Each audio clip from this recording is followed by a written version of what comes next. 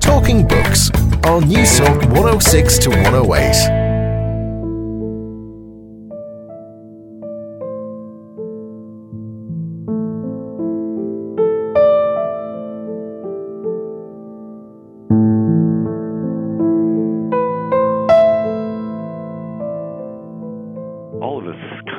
The intuitive idea that when we go to the pump and fill up with petrol, some of the money that we're spending will go back to these terrible regimes that are causing so much trouble in their countries and fueling these aggressive ideologies around the world. But it's not only when we go to the pump. I'm afraid to say almost everything we buy is wrapped up in oil somehow. So the food that we eat is grown with nitrogen that's extracted from oil.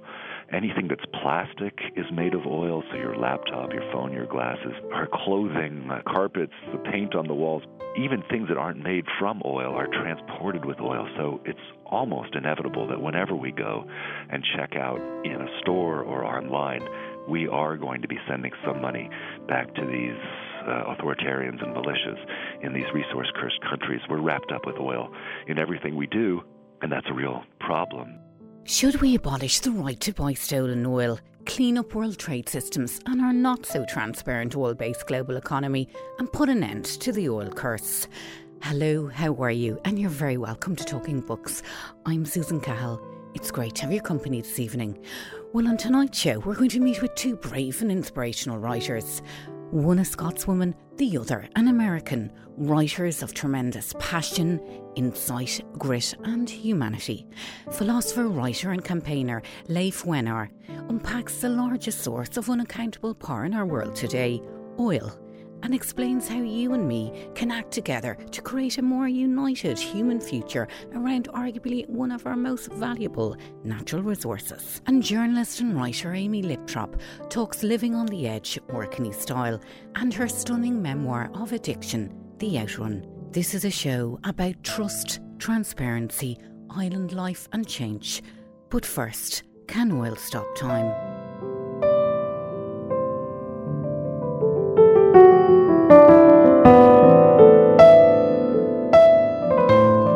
Leif Wenarr is Chair of Ethics at King's College London and the founder and director of CleanTrade.org, a non-partisan campaign to change the law that forces all of us to fund repression, conflict and extremism where we shop. In his new book, Blood Oil, Tyrants, Violence and the Rules That Run the World, Leif writes, unless you walk to buy your food at an organic Amish farm, your shopping will be saturated with oil at every stage. Every time we go to the checkout, in a shop or online, we may be sending some of our cash to foreign strongmen. The complexities of global markets hide all of this from us. What we see around us are just the cornucopias of retail. If we happen to think of the victims of the authoritarians who are getting our cash, it's likely not with indifference, but more with a feeling of helplessness. What, after all, could we possibly do for them? Well, this week I had the very great pleasure of talking to Leif about the oil all around us and whether might makes right. I am Leif Wenarr. I'm the Chair of Philosophy and Law at King's College London. I'm now visiting at Stanford University in the same department where I was an undergraduate. I'm a philosopher by training. I was a political philosopher, and I have spent the last 10 years working on oil and all of the terrible, wicked things that go on around oil in our world and how we can make our world a little better when it comes to natural resources like oil. Leif, really well done in the book. It's a phenomenal read. It's a big book and very well merited. I might throw you a bit of a philosophical quote, if you wouldn't mind, to kick things off. And it's from the great Karl Marx. He said that philosophers have only interpreted the world in various ways. The point is, however, to change it. So what does philosophy have to say about oil and how we're doing things?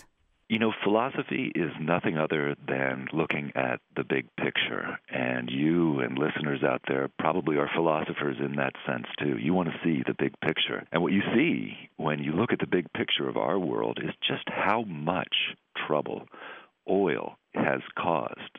So think about all the big threats and crises we've seen in our lifetimes. I mean, now, what do you see? You see ISIS with their atrocities and their beheadings and this terrible Syrian refugee crisis. And a little while ago, it was Putin going into Ukraine. And before that, it was Saddam and the Gulf Wars, and Gaddafi and the Lockerbie bombings, and Darfur, and Iran with its sponsorship of terrorism. And if you're as old as I am, you even remember the Soviets, remember surging ahead of us in the nuclear arms race. All of those threats and crises that I just mentioned, they have one thing in common, and that's oil. They all come from countries that export a lot of oil.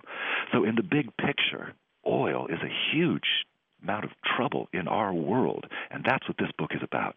Would you describe the book as a manifesto on oil, or is that pushing it? You know, my own view is that we can be a lot more optimistic than we usually think about making big changes in our world.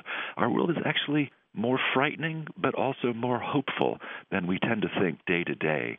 So it's more frightening because oil has not only caused us a lot of trouble in the past, it looks like it's going to be even more trouble in the future. Now, you write, oil has a remarkable property. It can stop time. I loved that. But one of the very obvious things in reading your book is that oil can also empower very coercive authorities or leaders or fanatics to drive great inequalities in the world. It's so true. I mean, here's the philosophical big picture question. You know, it's the 21st century. Why do we still have absolute monarchs? This is not medieval times. Why are we threatened by these terrible ISIS, Al-Qaeda people who have this ideology from the 7th century? What's going on? Why is the world like this? A lot of it actually has to do with oil. Because of the way our world works, whoever can keep control over oil wells will get to sell off that oil and keep the money.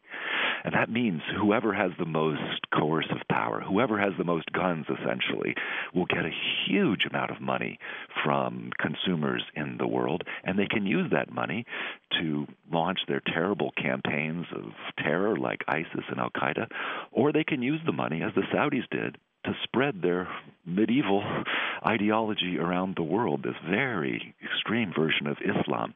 They're imposing it not only in their own country, they've spread it around the world aggressively for the past 30 years. So part of the strange property of oil is it can stop time in the medieval period, and all of that violence inherent in those kinds of beliefs ultimately ends up spilling back onto us as well.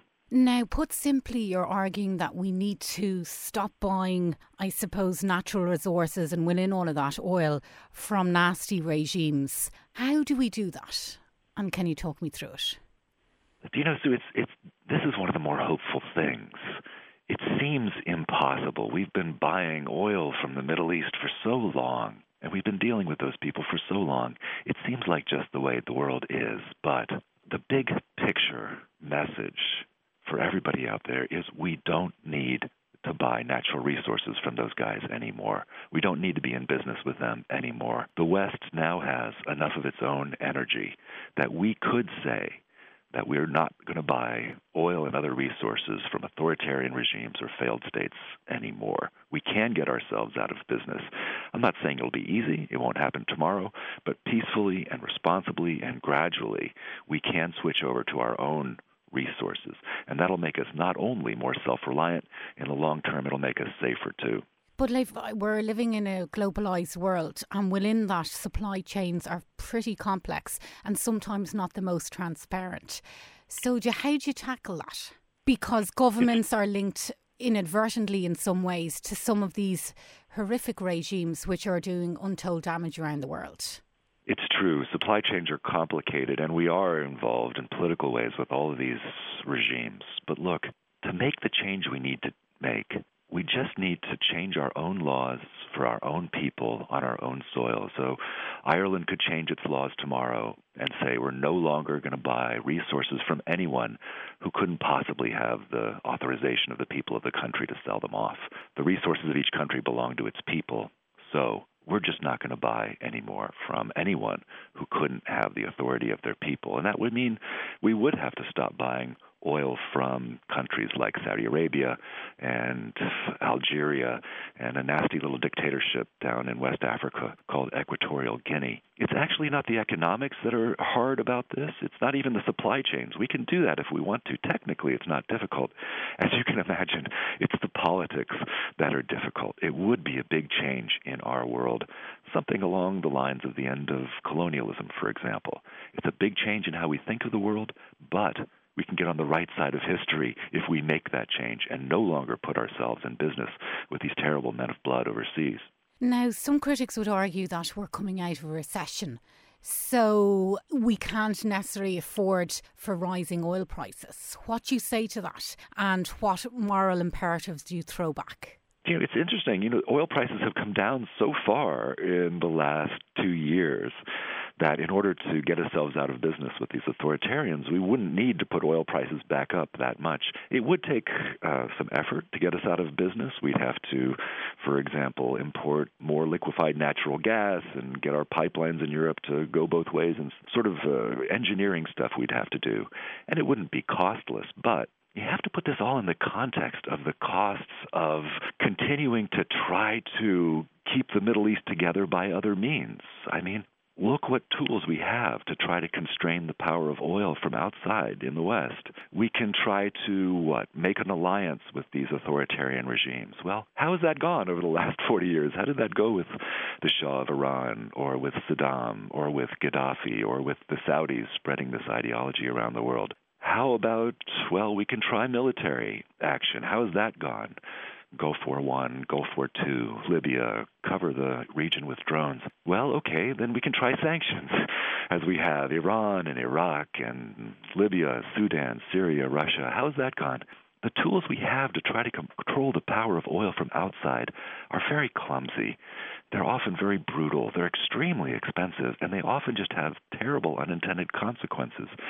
So we end up paying for our policies right now in very big ways, switching our policies to say, look, we really are going to make a big change in who we buy oil and other natural resources from. In the long run, that'll end up saving us money while it makes us safer too. So basically what you're arguing is that we need to maybe take a look at the big picture, take a deeper, broader view on oil. Is that it? Is that what you're saying? That's right. And what makes me so enthusiastic and optimistic that we can do this thing and get ourselves out of business with the men of blood abroad is that so many times in history, humanity has overcome the bad rule that we now use for buying natural resources. Our rule right now for resources of other countries is essentially might makes right. If someone can seize an oil field over there, we'll buy the oil from them, and that oil will be owned in our countries legally. Might there makes right here. And that just seems the way the world works, but we've overcome that bad rule of might makes right so many times before. I mean, if you think about it, 300 years ago, might makes right was our rule for human beings. Whoever could seize a human being abroad had the right to sell that human being across international borders. That was just the rule that made the slave trade legal. But we've abolished the slave trade. So might makes right used to make colonialism legal, and it used to make apartheid legal. Again and again, you've seen that humanity has overcome this terrible old legitimation of violence and gone to more modern, decent, progressive rules. We can do it one more time for might makes right for natural resources. It's right ahead of us. We can make that next step forward. Leif, how do you explain countries like Botswana and Norway, who have large deposits of oil, lots of different natural resources, but they're relatively stable? They have a fairly decent human rights track record, and that they empower their citizens to take responsibility when it comes to their resources. How do you explain that as compared to some of the countries that you're profiling? I think you were looking at Nigeria, French Guiana, and some other countries. So how do you explain that? Because they are almost the outliers in the system, aren't they? It's true, and it's such an interesting question, and it leads to the answer, in fact.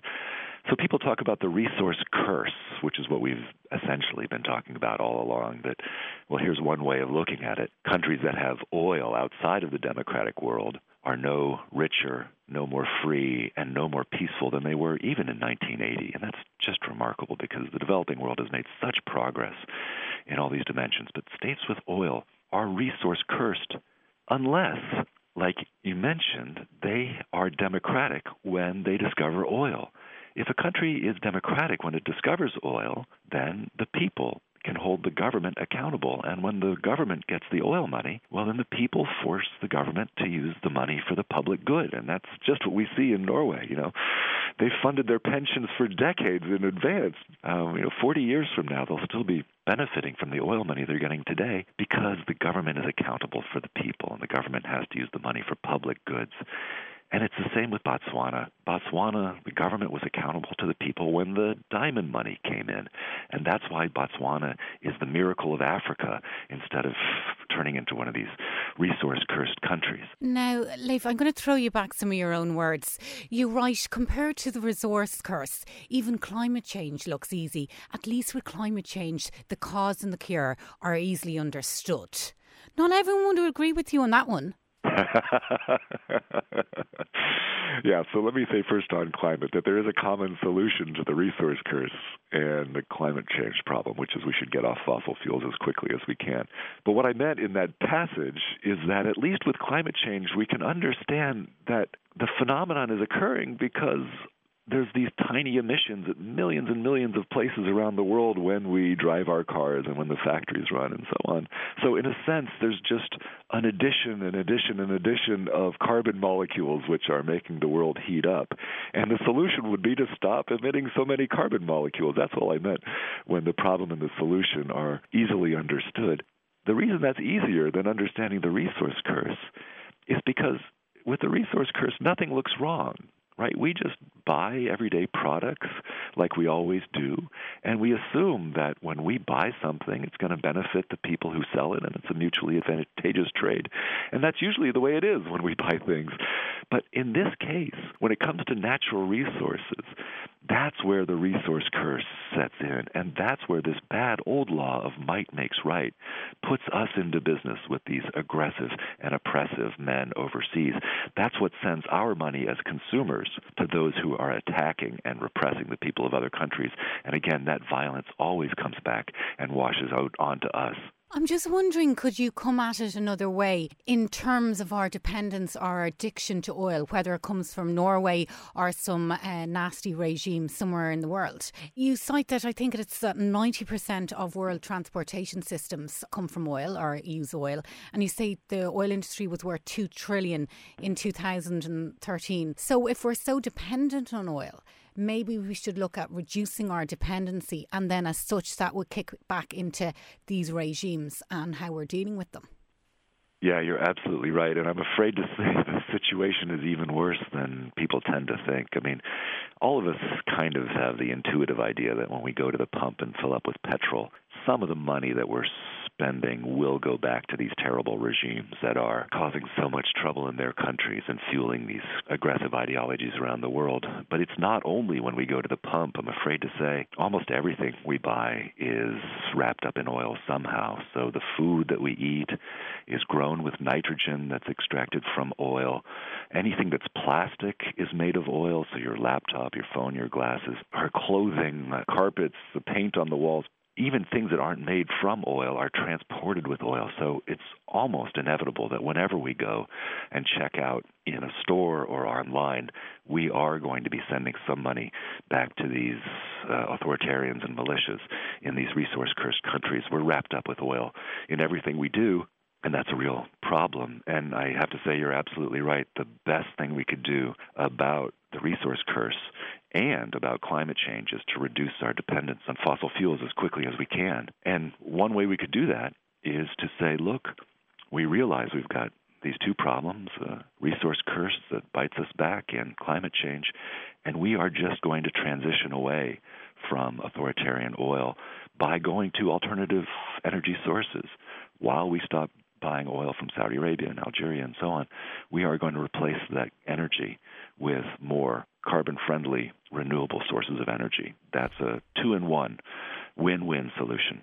Did you travel to Angola, Nigeria and Saudi Arabia and some of the other countries that you profiled?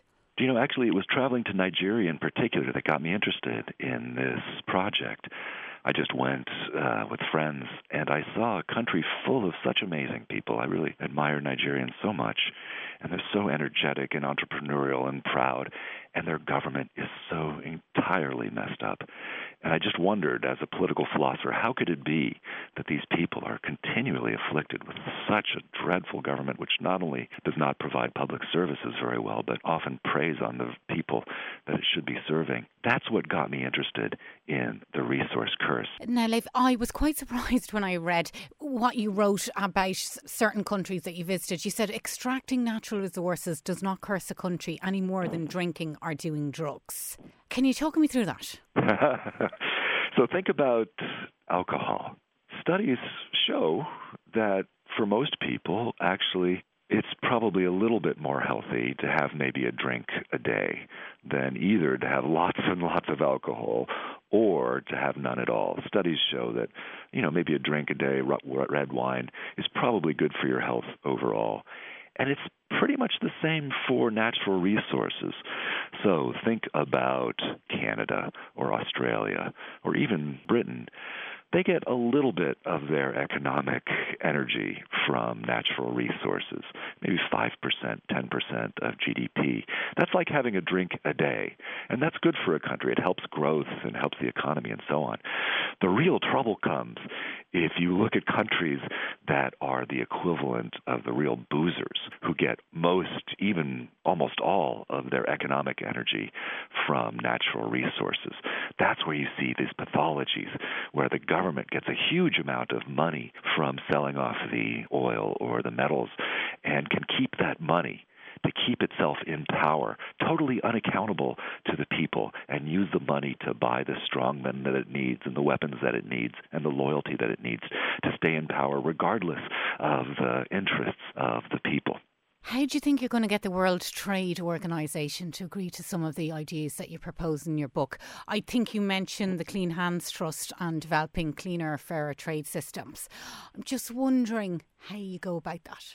If people are really interested in the details of the World Trade Organization and how my proposals would fit with it, there's a good paper on that written by a WTO expert on the website. It's called cleantrade.org. So if you're interested in the details, you can go to cleantrade.org. But in general, I can say, look, we can trade according to our own deepest principles.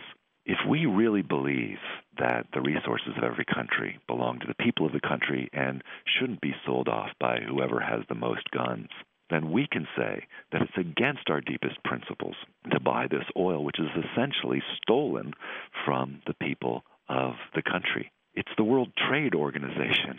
It's not the World Circulation of Stolen Goods Organization. If we genuinely say our principle makes us believe that this oil is stolen oil, then the WTO, of course, couldn't make us buy stolen oil any more than it could make us buy, for example, slaves, if these countries were selling slaves instead of stolen oil. So maybe we haven't read enough Kant, Leif. I know you quote him extensively in the book, and one particular favourite of mine, all politics must bend its knee before right. So ultimately, are we as people and our politicians not engaging, not asking the right questions and not looking at the big picture and seeing how we can make a more fair, transparent world? That we need to now look within ourselves and recognise what needs to happen. It's true that we need to do the right thing. And, in our hearts, we know what the right thing is. We shouldn't be in business with these guys overseas. In this case, the right thing to do is also the best thing to do. So I said that I'm both more scared and more optimistic about the world. I'm more scared about the world because we keep sending hundreds of billions of euros and dollars and pounds to places like the Middle East every year when we shop for our everyday goods. And that money is going to the men of violence. It's been 40 years of threats and crises, and because of climate change, that arc of oil that goes from the Middle East into Africa is just going to get hotter and drier and hungrier and thirstier at the same time as it's getting more crowded, and actually it's going through a youth bulge. So it looks like the region where we're getting our energy is going to become more and more unstable and more extremism and more of these problems that we see more and more every day. If we keep sending our money to whoever is the most coercive, we're just going to make that problem worse. As a philosopher, what does our current inaction today tell you about humanity and where we're going and how we're evolving? It's so interesting. I just wrote an article for the New York Times about how our problems are changing from the old problems, which were basically problems of ignorance, to new problems, which are problems of invention. So in the old days, we didn't know how diseases work. So when the plague came, it, killed off maybe a third of our population. We just didn't know what was causing it, and we didn't know what to do about it. Now we understand the world so much better, and our problems are coming because our inventions are actually so terrific. So, think about climate change. It really is a crisis of our own invention. There's all these machines that are putting out all this smoke that's, causing the atmosphere to become more like a greenhouse, and that's heating up the planet. Or think about the resource curse. One reason we're getting this extremism coming from these regions is because we're so effective in getting this energy out of the ground and buying it. The systems are so good these days that we're threatened by the sophistication of the global systems of trade and economic activity. So our new problems are a lot harder than the old problems because the bads that we see are wrapped up in the goods that we need. But I have real confidence that humanity can solve these problems. Irrespective of whether it's managed fairly or not, could you see a world without oil? Do you think that's possible? Or do you think Sure. that's crazy? No, it's not crazy at all. I mean, they say that the Stone Age did not end because of a shortage of stones. The Oil Age is not going to end because of a shortage of oil. It's going to end because we find a better source of fuel. It just so happens that this nasty-smelling mud underground is the best engineering solution we have right now for powering our cars and our lorries and our trains and our planes. But that's temporary. We are working very hard on getting better energy sources. And the minute someone comes up with a better energy source, especially for transportation, that really is more efficient than oil, we're going to switch to that, and that will be a better world. Our children's children will look back on us and wonder how it is that we tolerated a system where we powered ourselves with these tiny sparks coming off of this awful-smelling mud. It's going to look very primitive to them, like horse and cart looks to us. You could argue, though, Leif, that a lot of the different minerals, elements that are in our mobile phones, TVs, on planes, whatever it is, are also coming from corrupt regimes. So it's not all about oil. That's very true. And I've been focusing on oil because it's the big resource in the world. It's the most valuable traded commodity internationally. But you're absolutely right. Metals and gems cause big problems, and for the same reason, I'm afraid. It's because in the Congo, say, when some awful militia extracts some metal at gunpoint and sends it through the world's supply chains, well, that metal